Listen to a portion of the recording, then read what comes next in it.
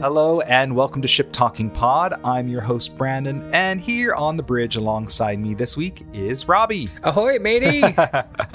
Hey, how are you? I'm good. As I was telling you earlier off the air, I got my new car. Yep. And so I've been having a lot of fun with that. Except, I don't know if you've ever done this before, but I had like this incident yesterday. Like those car washes that you hand wash the car? Yeah. I've never used it before. And I was doing it, and I accidentally like sprayed myself in the face with it because it was all powered and everything. And so, I had a little bit of an episode, but it kind of reminded me, I was laughing because I thought to myself, I was like, oh my God, this is just like when Picard was trying to like pilot like a shuttlecraft and they were just like, do you know what you're doing? Like, are you okay? That was kind of like me trying to wash my car for the first time by hand. So, right. Well, speaking of Picard, we of course had First Contact Day this week, so always fun to celebrate that.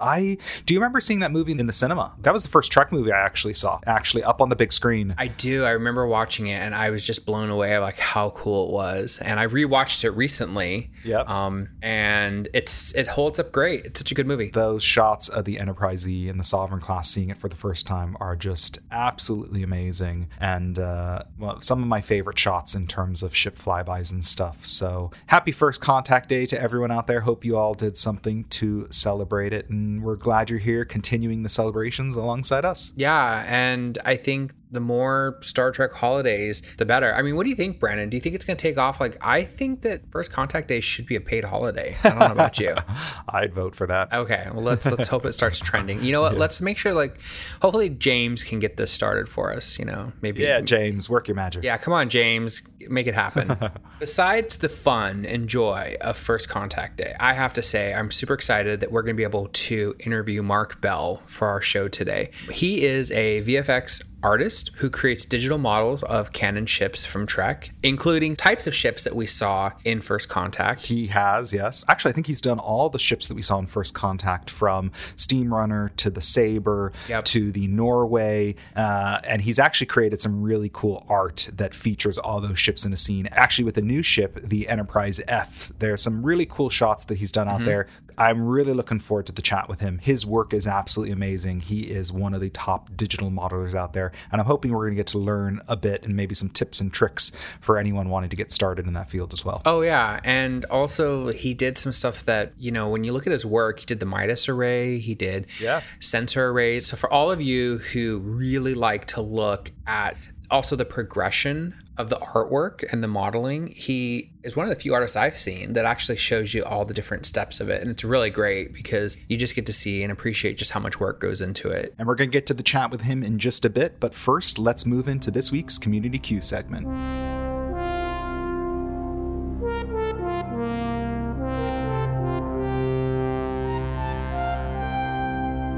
For this week's Community Q, I'm really excited because we asked all of you to let us know which piece of ship technology do you think is the most fascinating? Yeah, there is, of course, a lot of ship technology out there, and the one that you've submitted the most was the transporter.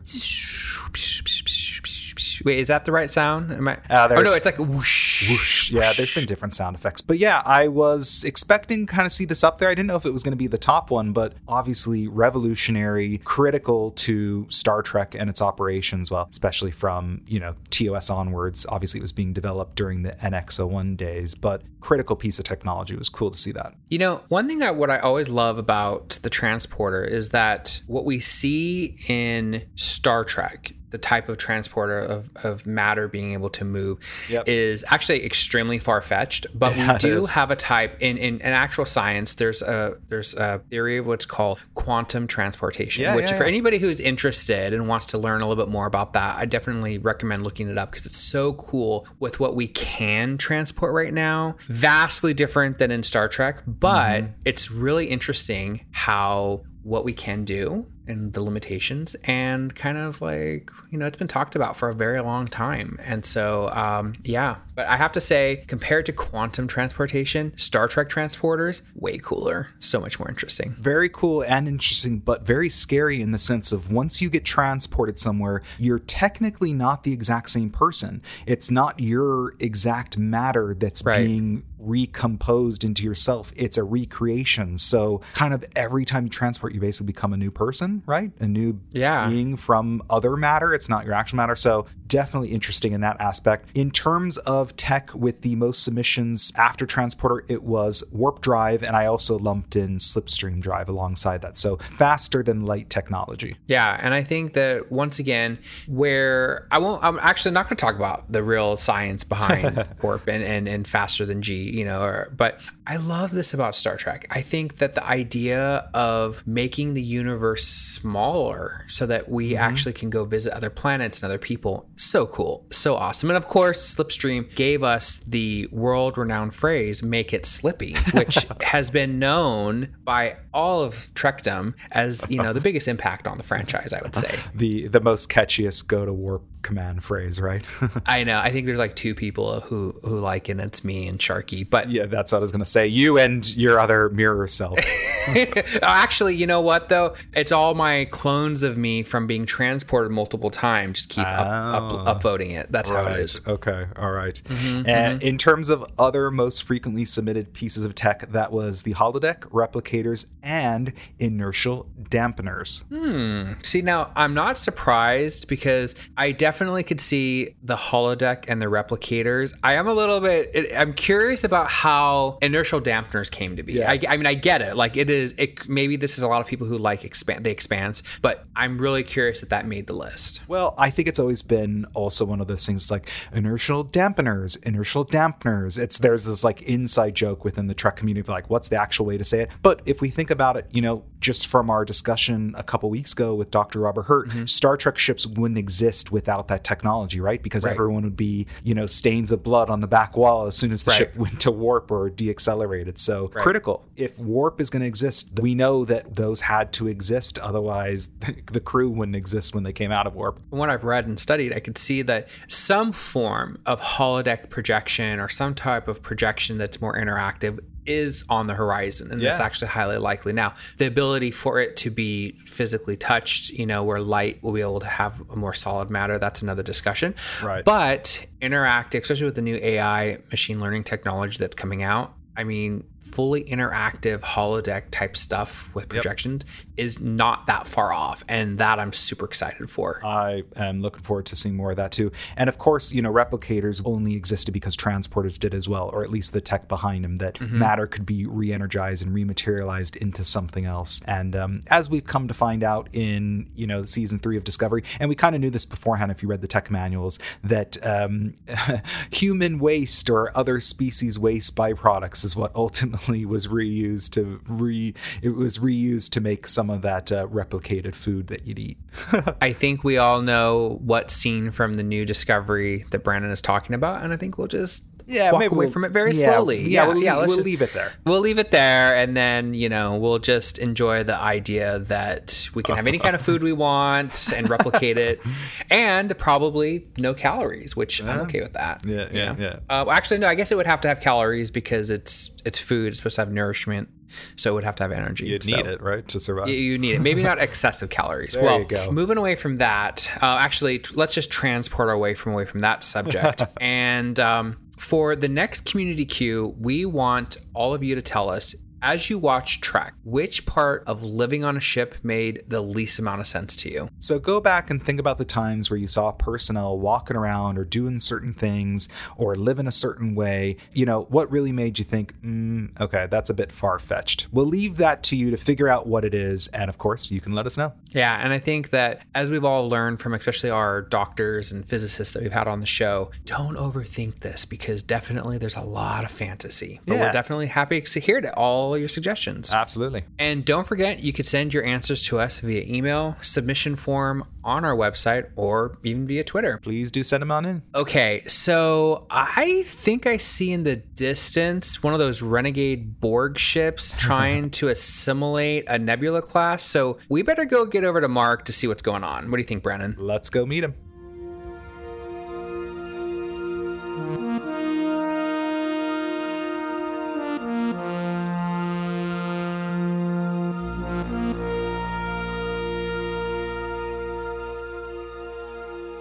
So about maybe a year or two ago, I took it into my head that I wanted to model the First Contact Borg cube. Oh, yeah. From First Contact specifically. Yeah, okay. Very specifically. That thing nearly broke me because I just decided I was going to model every single little intricate detail that I could see. Wow. And it took probably about a month to model one side of it. Oh my gosh. Oh, wow. And I couldn't bring myself to. People was like, oh, cool. So when's the sphere coming? I'm like, probably never. And the tactical cube. There's the tactical cube, yeah. I don't know if you guys know, but originally back when Star Trek First Contact was being made, it was I think it was one of the first movies to employ like a full armada of CGI ships. So there was like a lot of background ships and a lot of those things like the Sabre class, the Norway, Akira, they were all CGI ships, but they were very early 90s CGI ships. Right. So they were very low poly, very little detail, surprisingly little detail. So when you see these things in orthographic view, so you've got your top, you've got your front, your back, your side, you can see what they were going for, but they're not overly detailed. So my approach is kind of like tackle it as you see it, make it as close and as accurate as you possibly can to what you have, and then the different areas you can kind of go back to John Eves' original concepts for things that you want to expand on, like the shuttle bays and maybe the torpedo pod at the top. So there are just little areas that you can expand on. One of my favorite things about your work is that those ships that we've seen detailed parts to and designs, you've recreated them so faithfully. So I imagine there's a lot of work that goes into finding those references to be able to actually tackle creating them and having them look exactly like they did up on screen. But I know from speaking with other artists that it's all about, okay, well, is it screen accuracy or is it accuracy to the design? And both of those play in conflict of each other. The original artist created them and they ultimately ended up looking different, when they were up on screen, even from color to decals to everything like that. So, I can't even imagine the amount of research that it would take to actually get it to the point where you get it. Yeah, one of the ones that I've done recently was a Romulan Warbird, the Derridex. And that thing, it's got a beautiful studio model. So they built it physically, and the poll that I ran at the time was for Deep Space Nine. So on DS9, they used a CGI Romulan Warbird, right? And they're very different when you compare them side to side. You've got the wings, the way they kind of curve and meet each other. So on the studio model, it's more symmetrical. On the CGI model, it's like the top kind of has this sort of like, what would you call it? It looks like a turkey. It has a really big hump, and it comes and just slims down towards the butt, and it's not so symmetrical. So whenever I did mine, I had a lot of different reference information which kind of contradicted each other. So that one specifically, I tried to kind of marry the two together. So I tried to take the elements that I kind of like, the most recognizable things from the studio model, and then the other things like the overall shape, I would use the CGI model because that's, in Deep Space Nine, that was the model, I'm not going to run a poll and do Deep Space Nine, but then make it like the Next Generation, because even though they're the same ship, they're not really. Sure. And when you say poll, you're talking about giving the option out to the community that you have that follows your ship work, and they get to vote or give suggestions. Like, that's actually a good point, and that must be how you direct kind of what models you do next, or that's exactly it. And I'll be honest with you, this kind of all came about because of COVID. I used to just do things for free, just put them out there, and I still do. Everything that I do is for free. But if you want to become part of the community, you can just sign up, and I run polls that are like a monthly theme. So it'll be like, do you want a movie? Do you want something from Next Gen, Voyager, Deep Space Nine, JJ Verse, anything like that? And then whenever that's voted on, I'll then do a selection of ships that others can then direct me, what do they want this month? And that kind of then focuses what I do. So then I go off and research it and start building it. And then hopefully within that month, I'll release it. So for me, I would always do, as a modeler, I would always do something that I want to do. Yes, that's important. This has kind of, in a way, kind of pushed me, because you need something to work for, don't you? You need something to get up for, you need something to do. And this has pushed me to kind of try new things that I wouldn't myself want to model, but forces you to be creative, really study and use your brain and get going. So, well, you might be seeing a poll from our co-host Alex for the request for a detached nacelle warbird. So, I could imagine, like, as an artist, when you see just there's so many things you want to do, and I'm sure there's so many things that you would just love to do, and it probably just it's just what is some of those barriers to getting to that point? Like you have like this crazy idea and actually getting to it. I think it kind of all just goes back to what you're passionate about. So for me, I still haven't got around to it, but I really, really want to make a Galaxy class. I just really want to do it. Sure, yeah. The thing that kind of puts me off is the fact that I kind of really like, and this is going to be controversial, I kind of really like the 4-foot model, the detail, the bumpage, you know, the lots of little decals, but it's just different enough to become an issue. So if you tried to base your Galaxy class off the 6-foot model schematics, it would be completely different. There's just no way it would look right. So I'm always kind of toying between the two. What do I want to do there? So hopefully one day when I can shut it down, I can just say, okay, I'm going to go and do my Galaxy class now. That's fair skilled enough. I've learned enough. Let's go. With detached nacelles? Possibly? Yeah, sure. Multi-vector assault mode nacelles. Okay. And with a blade of armor and multi-replicating mines, quantum torpedoes. Okay. All right, good. Yeah, you brought up a good point about the Galaxy in that I know it's very hard to model. And, you know, we've seen it even with Eaglemoss. They've come out with, you know, their normal size, the XL, and now they have this giant 2.5 foot. I don't even know what the scale is, but actually building the Enterprise. And I've seen comments from Probert looking at it and like, oh, okay, I see they ditched that elevator shaft that would have been there. And but then you see things even on models that, you know, Tobias Richter has done or STO's done. They all have their own little unique, you know, element to them. So I know that is one of those ships that it's like, you know, you have to make it your own in a way because there are so many different conflicting details. But yeah, I imagine that there's other ships out there that run into those same kind of issues. And I'm sure you've modeled some of them where it's like there's a lot of conflicting details. You know what, the funnest one I've actually done recently was the Discovery Enterprise. Oh, right, yeah. And this was the one, I kind of fell in love with this ship when I saw it, but there was no reference information for it whatsoever out there. So it's one that I built about 3 times because I just never was happy with it. And then eventually, I think I nailed it okay and moved on and eventually found some schematics from John Eva's original design. Where it had the straight nacelles. So it made me then want to go back for the 4th time and remodel it again. So I've got like so many different versions of that ship. And so when you don't have that research, that's a lot of, you know, watching it up on screen, rewinding and trying to catch all those details that you can. Adjusting the gamma. Yes. Yeah, that's absolutely right. I've seen that up on YouTube videos from some artists who literally will adjust the brightness and the gamma on their screen to try and make out some more of those details. That's really interesting. And sadly, with some of the newer shows, we just haven't seen, you know, their detailed actual orthos. You know, we've only seen them up on a view screen or just in the corner. And it kind of, we have to wait for either Eaglemoss or Cryptic to put out those ships because they get the full files because we're not seeing it up on screen. So I imagine that, you know, as you're going through and you can't even make those models because it's like you have to go back and probably redo it because, you know, some detail would be missing that just couldn't be picked up from that little glimpse that we saw on TV. You mentioned the Eaglemoss stuff.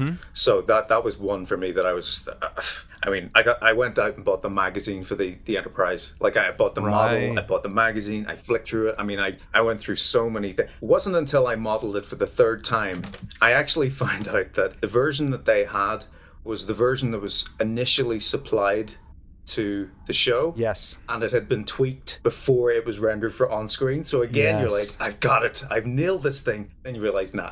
You've missed out details. Because it turns out they get all of the files for those ships before the series airs. I know when we were talking to some of the Star Trek Online team, they got the Discovery and they could see in 3ds Max that they could spin the saucer, but they had no idea obviously what that was for, and then come to find out in the show, okay, that's why we've got a spinning part of the saucer. But yeah, it's really interesting how they've been doing that. But for those that don't have access to those models, you know, it's a lot of research and just looking and, like you said, adjusting that gamma. So interesting process. But what's the time frame that it takes you to go from the poll to actually putting it out to your community? Well, the amount of work that I put into these things, I do my day job and then I sort of quit and then I start doing the model, and I could easily spend from maybe 6 p.m. until like 10, 11 some nights just working on it. And I'll probably work on those things 5 days a week. Yeah. Until doing exactly that until it's ready for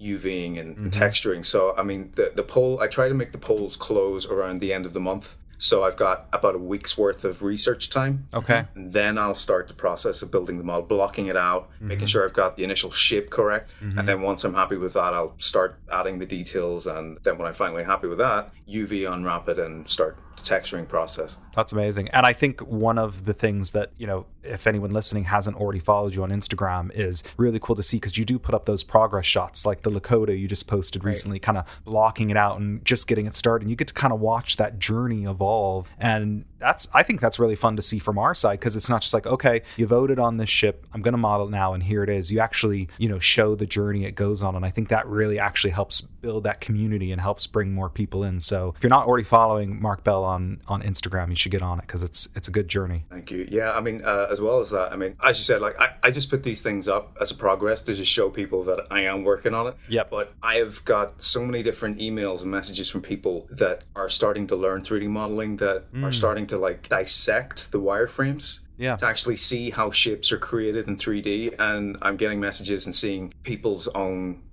designs come to life because they've seen it and they've wanted to try it for themselves. That's amazing. And it's kind of inspiring them to try it. At absolutely. Least. And that in itself is it's very rewarding to see, that you're helping other people as well as, trying to create something cool. Well, I think George R.R. Martin must have been taking a chapter from your book, because that's what he's, how he's just releasing a page at a time for his upcoming book. And I think all of us, it's like when we see your work and it's like, we just want it now, come on. But there's so much work, and I think like your site shows all the different phases of the work. And for myself, like I can't draw two sticks together without messing it up. So but I can see, I look at it, it's like, oh, so much work goes into it. And one thing that I do think about when I was looking at all your different models is you make these beautiful ships in their perfect form. And I wonder, like, have you ever thought, or does that ever come up, like, what about designing the ship that's been hit with a torpedo or that's been partially destroyed,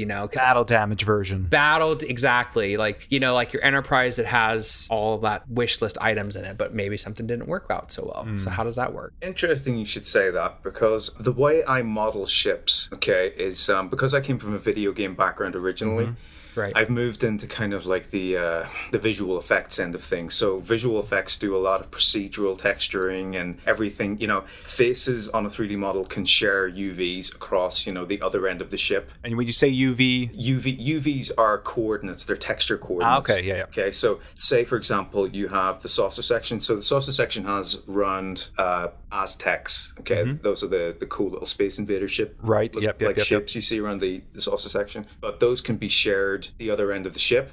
So that's a very kind of, what's the word? It's an optimized way of working. Okay. But in video games you texture something so that you can do things like that, right? So if you're texturing the saucer section, you may just do the complete round dish on one texture map, right? And the same for the underside of the dish and the engineering section and each nacelle. So the reason why I model and texture like that is for that very reason, because if you wanted to paint on a phaser burn, you don't want that phaser burn mirrored on the other side of the saucer section. Do you know what I mean? Oh, okay. Gotcha.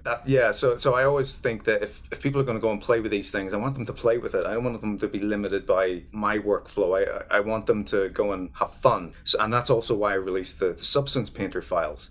For texturing. So they're on there and you can go in and paint your own battle damage if you want. So I always think of the ships as kind of like a starting position. These are your toys. Go and set them on fire. Do what you want. One very messed up ship comes to mind is Voyager during Year of Hell. And if we were to go back and look at it, would there be like symmetrical type damaging? Well, not back then. Back then they would have been very limited in their technology. Okay. So it's essentially what they're doing back in the 90s would have been what I guess a video game would have been doing now-ish. Okay. Yeah. Well, video games are starting to sort of use the workflows of feature film. But back in Year of Hell, I would imagine that they would have had to create a version of Voyager, that didn't share texture coordinates, so that they could burn phasers and they could blow things up and it would be exactly where it is on those texture maps. Yeah, because it's really cool to be able to see when during a ship battle where a phaser hits the ship at a certain spot, maybe it puts a hole through its hull, and the visual effects match what would logically happen as much as possible in our fantasy starship battles. So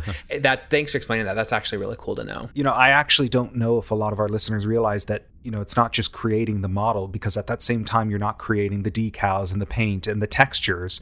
That all happens after. And so you're creating this base, basically, the skeleton of it, right? And then there's so much work that then goes on top to actually texture it. And I know in some of the artwork you put out, where it's reflective and where things glow and the lights that happen. One of the ones that comes to mind was my last release, and it was the TOS Enterprise. So when I built that, I mean, again, that's another ship that I've built probably easily around 10 times. But there's a point that you have to start thinking about these things as physical models. I mean, back in the 60s, there was no such thing as CGI. Right. So they were just building things with wood and painting things and then varnishing and using translucency. So when you're making a 3D model, you got to sort of think of, well, if you're going after this huge starship, right? Like in the J.J. Abrams movies or Discovery, it's got to look like a hulking, huge starship. It's got to have micro details. It's got to be made of metal and little scratches here and there. Yeah, exactly. But back in the 60s, it was a model, and there was only so close you could go to it. And there would be the woodwork. And again, just like CG, you would build the ship, you would get it to a point where you're happy, and then you'll start painting it. Right. So with the TOS Enterprise, I went ahead, UV unwrapped it, and then I took it into Substance Painter. But I started to think of it as a physical model, right? Like I had a little model kit in front of me, and I hand painted each one of those little burns and little issues, that are around the hull, the eggshelling. Yeah. I even got into the little cracks where the joins would be on the neck, the bridge section, and started painting in cracks where the paint would have cracked over time. And so you're thinking of it as a wooden model, not a big hulking starship. So when somebody uses that in their render, hopefully it should look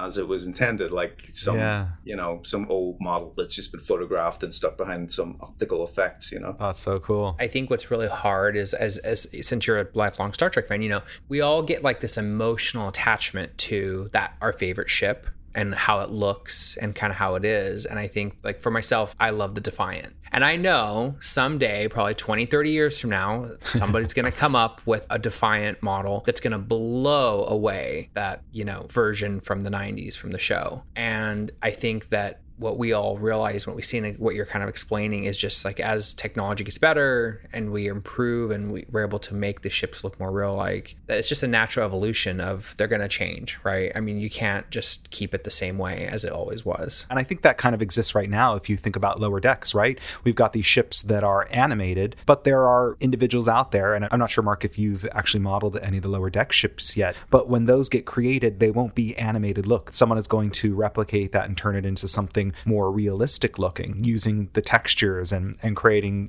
a very detailed model, but it won't look as if it was animated. It will look like, it was on, a CGI scene within, a new episode of Star Trek. Exactly. And for me, if I was to model a ship like that, I would try and think of it, as you were saying, like a modern starship, a modern TV, modern feature film. It's all really slick and cool. Yeah. But you can add things that are called cell shaders to a 3D model. So they're essentially turning a 3D ship into like a 2D hand-drawn image, which is actually what they do on the show. It's CGI, but they render it in such a way that it just calculates it and it looks like a 2D sketch. Yeah, and they haven't released any images from any of their other 3D work. I know that some of the other, I think I've seen one other ship artist create it digitally, a version of it at least, but I know STO hasn't put it in yet. Eagle Moss has not made one yet, because I think they're all kind of settling on, okay, what does this actually look like if it was, not with that 2D look. So it'd be interesting to see. And one of the things I really enjoy about your models, and you mentioned it a few times, is you give it to the community and they get to play with it in their playground. So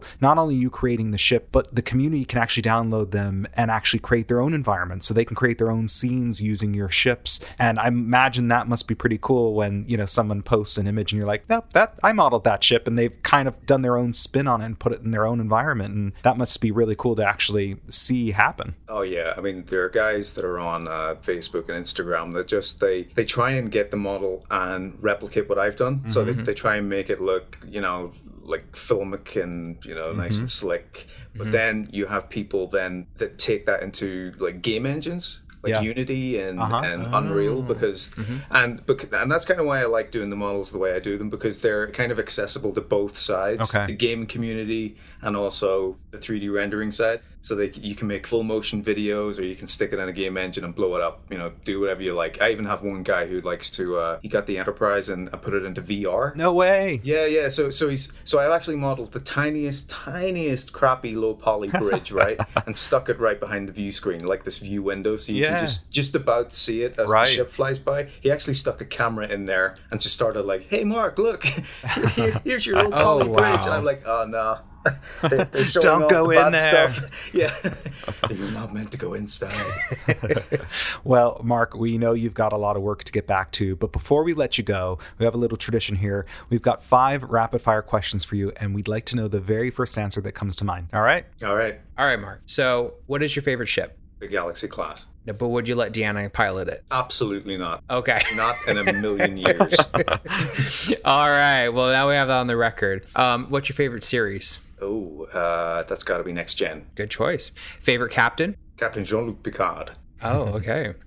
If you were headed into Starfleet Academy and had to pick one of the 3 career tracks, which one would you choose? Command, science, or engineering? It's got to be engineering, right? It's got to be. Good choice. And finally, now this is, of course, tailored just for you. Which one ship class would you hope to never have to create a model of? Oh no, this seems like a rigged question. Of course. Let's see. Yeah, probably a Borg sphere. Please, really? God, never let me make a Borg sphere. And why? Just because it's a... I guess the cube was just, it had a lot of intricate details, but at least it was flat. Yeah. You could model sections of it and then kind of just overlap certain parts and just gradually build it out. This thing, you've got to take into account the curvature. And then where it meets at both the top and the bottom at the poles of the sphere. Yeah. So it all has to sort of knit together and fold back in.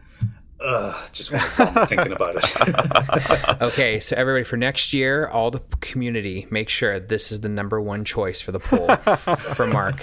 Borg sphere. Please no. Yeah, Mark, thank you so much. We really appreciate it. And looking forward to seeing more of your work coming out. And while you get back to it, Robbie and I are going to move into this week's All Hands on Deck segment.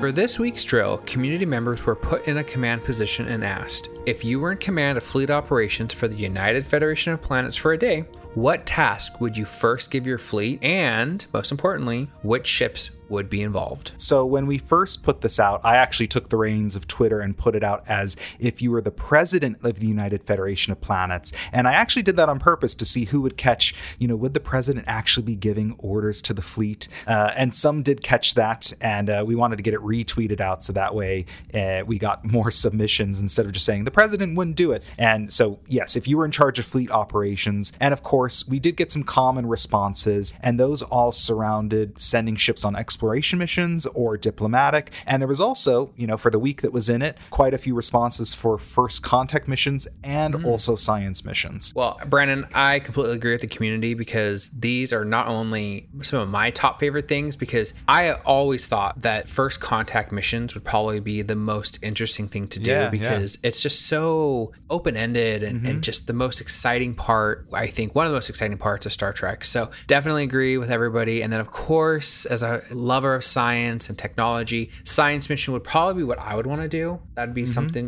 with maybe one of the ships. So I agree. I love it. Sounds like a fun idea. Yeah, I was kind of not surprised to see these responses. Very much what the UFP would be involved in, probably on a day-to-day basis. For myself, I 100% agree. First contact mission, absolutely would love to be part of. And exploration, just getting out there. I think that's actually why I'm so excited for Strange New Worlds, because we're getting back to that, hopefully, planet of the week or alien species of the week. We're going to get to see new types of ships and new adventures.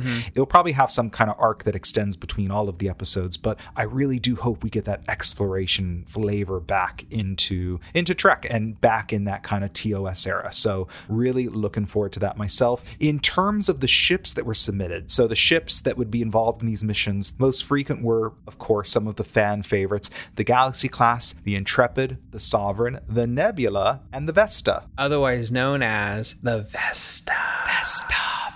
Thank you, James.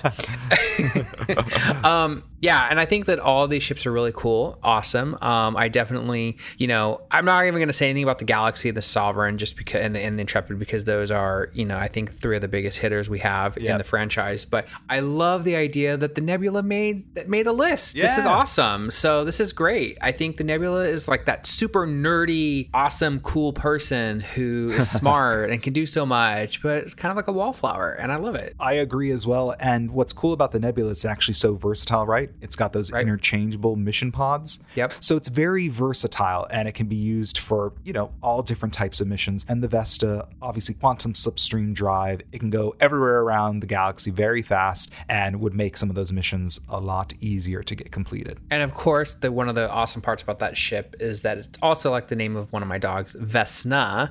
So she is looking at us right now like, what's going on? Like we're crazy, or we were talking all about her. But she's so adorable, so of course we're talking about her. You should just start calling her Vesna. No, I don't. When James did that a couple months ago, she just was thinking that all of us were talking about her, and she probably thought we were going to give her a treat or go for a walk. So I don't know, but I definitely love the Nebula class, and I think that all of you with your tasks and your ships, you came up with some really great ideas, and I think that if you were going to direct a Star Trek episode, I think we would all love to watch those. Yeah. So great job. Well, don't forget, if you want to participate in the weekly drills, they get posted on Twitter towards the end of each week. So do keep an eye out. And I can tell you one thing. All of the Ship Talking family, Alex, James, George, Brandon, and myself, Sharky, and of course, Scooby, Vesna, Toby, the whole gang, we definitely fully enjoy and love listening and responding to your responses. So yeah, we do. Brandon, I cannot believe how fast this episode went by, and we're already at the end. It always flies by, but you know why? Because we get into flow and we're working on Trek and having a lot of fun. So another great episode. Yeah, it was a lot of fun, and I'm really sad it's almost over, but you know what? There's always next week. So well, there's not next week because we're on shore leave. Oh my God, I totally forgot. I just came back from Risa, and I'm ready to go back because I'm already losing my tan. So yeah, so next week we're on shore leave, but with our new series Shuttle Scuttle coming out weekly, you'll of course still hear from us. We actually record those in advance, so even if we're on a break for the main Ship Talking pod, there won't really be a week that we foresee where you actually won't hear from us in some capacity. But when we're back with our next episode of the main pod in 2 weeks' time, it's actually going to feature a roundtable discussion between 3 ship legends who have had their fan designs truly stand the test of time. We're excited to welcome back none other than Sean Taranjo, Mark Rodemaker, and Adam Isle. So Sean, of course, designed the Titan, Mark the Vesta, and Adam the Odyssey class or Enterprise F. And it's actually going to be the first time they're all getting together to chat. And I'm going to facilitate the discussion, but we're really just going to let them run wild with the chat, kind of see where the warp core blows us. So you won't want to miss it. Maybe we can even get like a little group chanting of the Vesta. And we're going to have to come up with something for the Titan and the Odyssey. That'd be great. I love the Titan. That ship is just so beautiful. Yeah. I can't wait to have Sean back. That's so awesome. Yeah. And everybody else too. Well, I'm so excited because I'm still waiting to see if Sean's gonna be able to design Sharky quarters. So if he can have like aquatic dolphin and cetacean ops going on in the Titan, potentially, I think he should have Sharky quarters because I think that would be awesome. You'll have to get on to him for that one. Yeah, well, it'll be a follow-up item. Yeah. Well, for all of you, don't forget, hailing frequencies are always open. Head to shiptalkingpod.com to transmit a message via the submission form. And while you're there, check out our merch. Not only will it make you stylish on your own trip to Risa, but it also helps out the pod, and it goes towards our monthly production costs. We really do appreciate your support, and another way to support us is to become a member of our Patreon, and we give you benefits in return for that. And we've actually just revamped it with brand new rewards at every single tier, and for less than the price of a coffee per month, you actually can get now access to all of our expanded content. And again, it goes right back into our production costs and allows us to continue making the show. So we really appreciate the support from you all. Yeah, and Alex's Warbird is pretty expensive to power, so this definitely helps make sure that those phasers keep firing and Cloak keeps working. So thank you. They don't use phasers, they use disruptors. Oh, that's right. Well, I don't know. That's the Warbird, you know. We need Alex to kind of school me on that.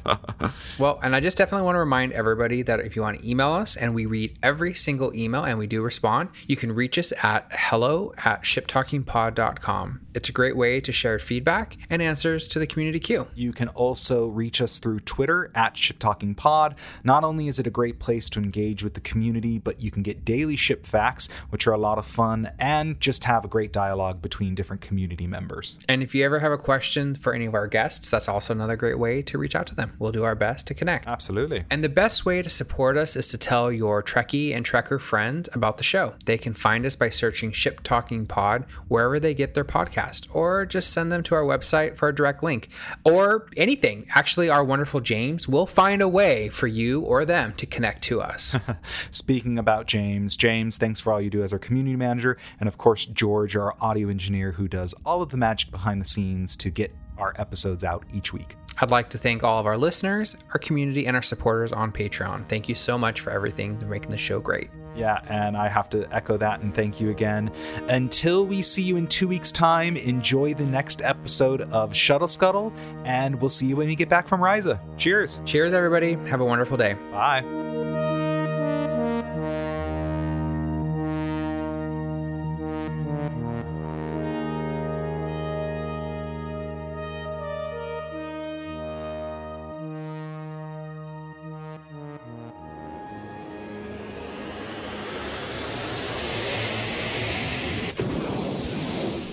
A little known fact about old Captain Picard is that whenever he has to make a big decision for himself or his crew, he can only do so comfortably when the ship is traveling at least warp 6 or 7. You want to know why? Well, it's obvious to me. He's a sensible guy, and he would never make a big decision on impulse. You're welcome, you animals!